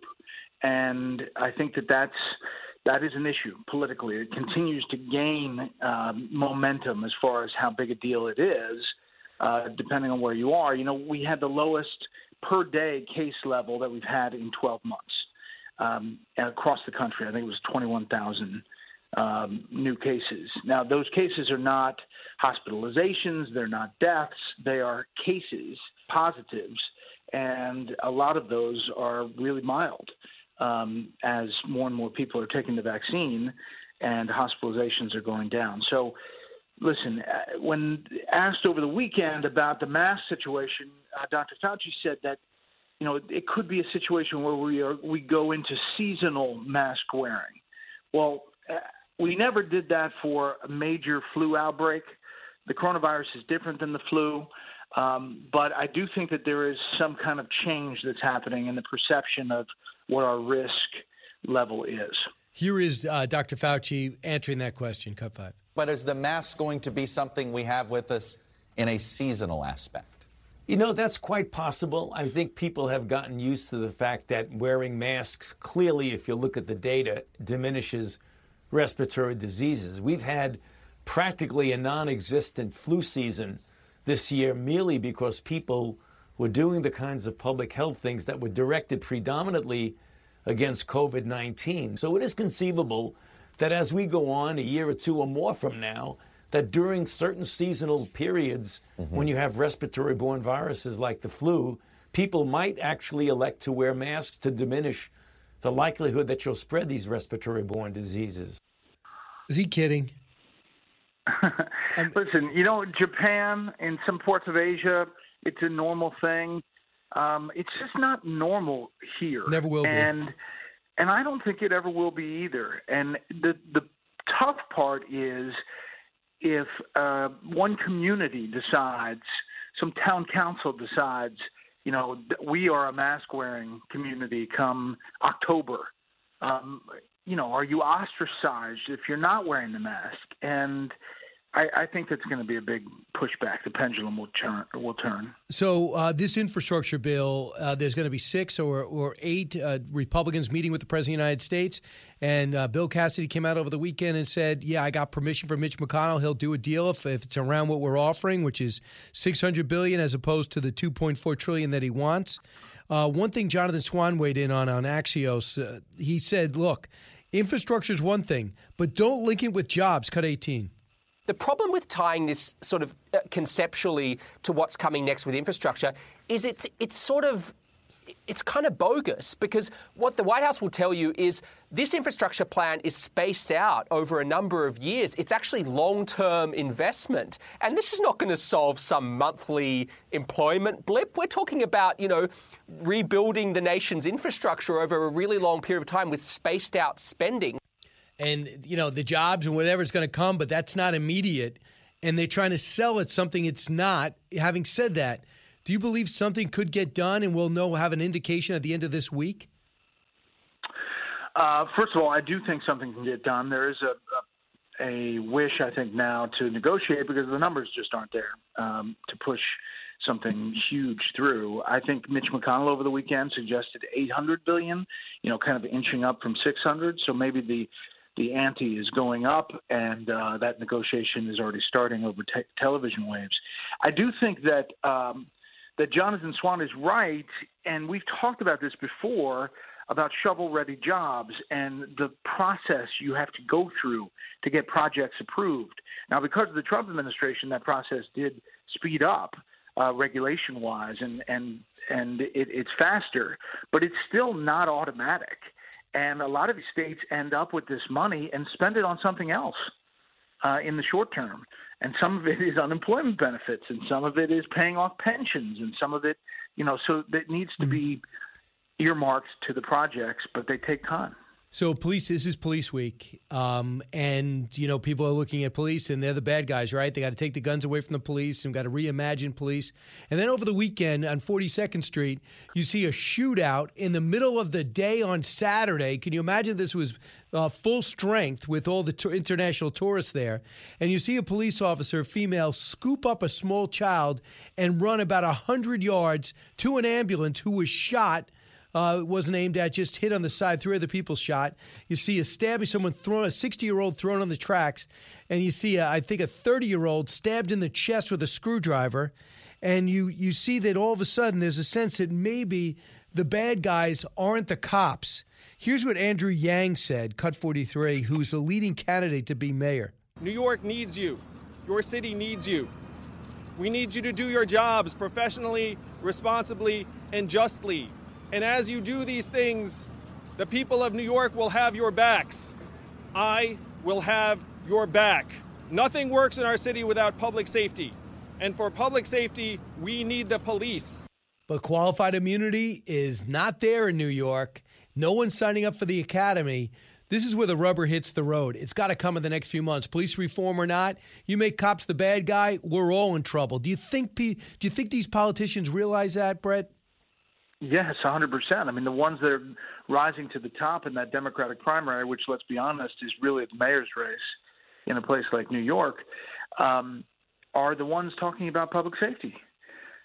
Andrew Yang, there's a couple of them that are really focused on the crime rates. And, that's what people care about. They want to be able to take their kids, safely. They want to be able to walk to work. They want to be able to not get confronted. And I think it's not just New York. It's a growing problem across the country. So, yeah, I think that this, again, I'm talking about a pendulum. It's a pendulum that swings when you do woke, cancel culture stuff. And people say, wait a second, that's too much. And it's a pendulum that swings when you push back on police and you say defund. That's too much. And it's a pendulum when you say you have to wear a mask when you're by yourself mowing your lawn. And I think we're at the point indoors too. Look, I got vaccinated. I'm not telling anyone to get vaccinated, but if you don't, that's your choice. But then you got to live with the risks, and we all know the risks. You don't need anybody to explain it to you now. But I want you to hear what James Clyburn said on police. But you know what, Brian? I am telling people to get vaccinated. Listen, I'm saying I chose. You have a choice. But listen, you can do the studies. And I think, I'm a news guy. I'm going to provide you all the data you have. But my choice was to get vaccinated. And just by informing somebody about that, I think is a positive thing. That's it. But I'll inform them that I made that choice, but I'm not going to tell them. I'm not going to tell people to do it. I just don't feel comfortable. If I was Dr. Makary or Dr. Siegel, I would do it. But I'm not qualified to do it. My research and the people I trust, I didn't hesitate at all. Neither did my wife. Within 2 seconds, as soon as we got an appointment, we were in. Right. So I know, there's some people, not my age, but the younger people don't feel like they don't want to do it. And I just say, do your own research, but understand that there's going to be businesses, private businesses, they're going to look for that card because they want to be able to open up to full capacity or fly to full capacity or be able to sell out Yankee Stadium. And that's where the rubber's going to hit the road with your life. And I don't want people using knockoff passes either. But on police reform in particular, I got a 2-part series. I went out to the police academy in Nassau County and was able to go through the no-knock warrants, what the risks are going to be if a lot of these reforms go through. Here's what James Clyburn said about police reform. Cut 47. I will never sacrifice good on the altar of perfect. I just won't do that. I know what the perfect bill will be. We have proposed that. I want to see good legislation, and I know that sometimes you have to compromise. But let me say this. I have been saying from the beginning, we have well-trained police officers. We've got to do a better job of recruiting police officers. We've got to get good people, no matter how good the training. If you don't have good people, the training does no good. If you don't get qualified immunity now, then we'll come back and try to get it later. But I don't want to see us throw out a good bill because we can't get a perfect bill. So you can read between the lines. I sense we're getting closer on police reform too. Do you? Yeah, 100%. I mean, it is a little rich for Congressman Clyburn to say it like that, in that Tim Scott's bill was not a perfect bill, but a really good bill before the election. But it was imperfect because it gave Republicans a win potentially prior to November. Absolutely. So it's a little rich in the phrasing there. And he's pushing for qualified immunity, but I think you're hearing in everything that's being said up there that they're getting close and they realize that this is important. Listen, this is not an issue that benefits Democrats heading into 2022. If they still have no deal on police reform and there's still a caucus inside their party that's pushing for defund or, marching about all that stuff and not supporting the police in any way, shape, or form as a party, they've got real problems. There's 800,000 police officers. There's hundreds of thousands retired. There's police officer families and spouses and kids. They're going to vote. And they're going to know exactly who's on their side and who's not. And it's hard to imagine you getting better quality people into an academy when you vilify them, don't pay them enough, and want to have them risk being sued because some assailant feels as though they were mistreated. So forget it. You can't have both ways. And by the way, they said, and I spoke to so many of them, and so have you. They said, I did this job because I want to help people. They didn't do the job to write tickets. They didn't do the job to beat up would-be assailants. They look to protect the public on a daily basis. Yeah, and they also would like to get home at the end of the night to their wives and kids. And if you're telling them that they can't use a gun on a traffic stop, like they're doing, or something like that, it's a dangerous business. Any traffic stop can be the one in New Mexico that the guy comes out with a shotgun. and kills the officer right there. So listen, it goes both ways, but it's really a big issue as far as those communities. Yeah, Brooklyn Center, they say, we're going to make a proposal that cops to pull over, highway cops will not have guns, so when they pull people over, they won't be able to shoot them. Good luck with that. Tell me one person's going to say, I'll be a highway cop. They don't pull people over to shoot them. They have to use a gun to protect themselves. And obviously other things can be disseminated. You already have body cameras to do that.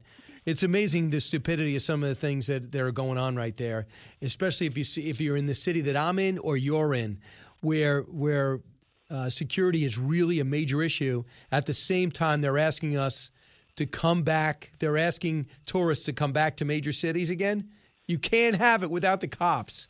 Brett, who have you picked tonight for your panel? I have to look at today's list, but I know I'm adding Britt Hume to the panel. So I think it's going to be a crackerjack effort. You know, this story about this pipeline is really a big deal, too, about the hacking of this pipeline.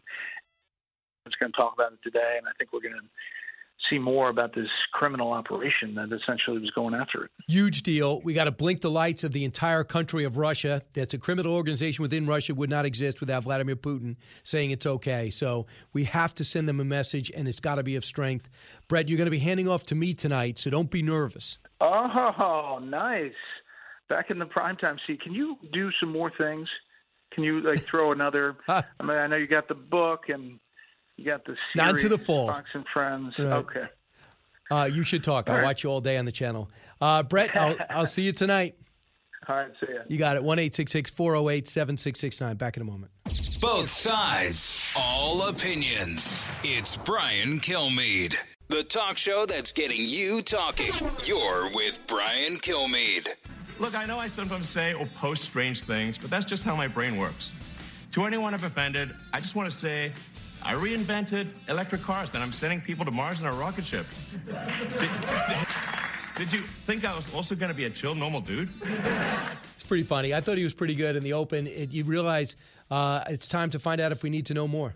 More to know. Sponsored by Oxford Gold Group. Call today to learn how you can protect your retirement and savings account. 833-600-GOLD. That's 833-600-GOLD. It was, as usual, a moderately funny episode of SNL. It's always weird. They almost never have payoffs on their skits, and it's always politically to the left. But Elon Musk, who got the cast upset by being a billionaire, the richest man in America, who goes into space, left California, went to Texas, had his opening stand-up. He's not an actor. A lot of stuff was good. And guess what? People responded. He has a 33.3% increase in ratings over the past 3 SNLs in the last 46 episodes. He got a huge demo. 18 to 49 was a 2.7. So there was I think it's the best week they've had so far since the election week. Yeah, that was the biggest one. I mean, he drew in the coveted rating of 18 to 49, which you have just gone beyond now, Brian. He drew a 2.7. Pretty cool.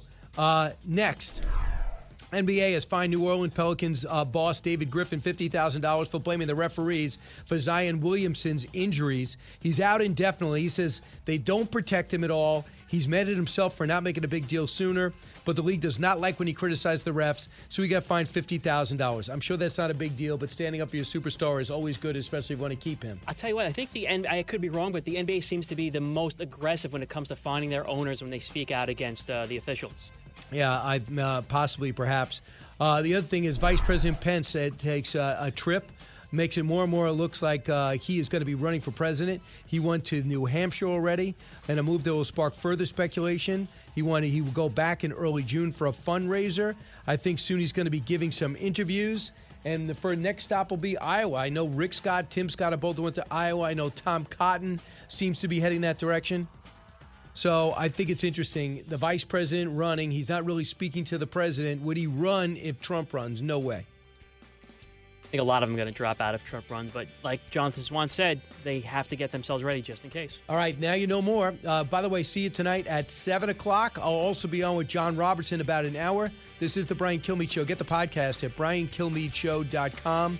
And, of course, we always would like you to order books at BrianKilmeade.com.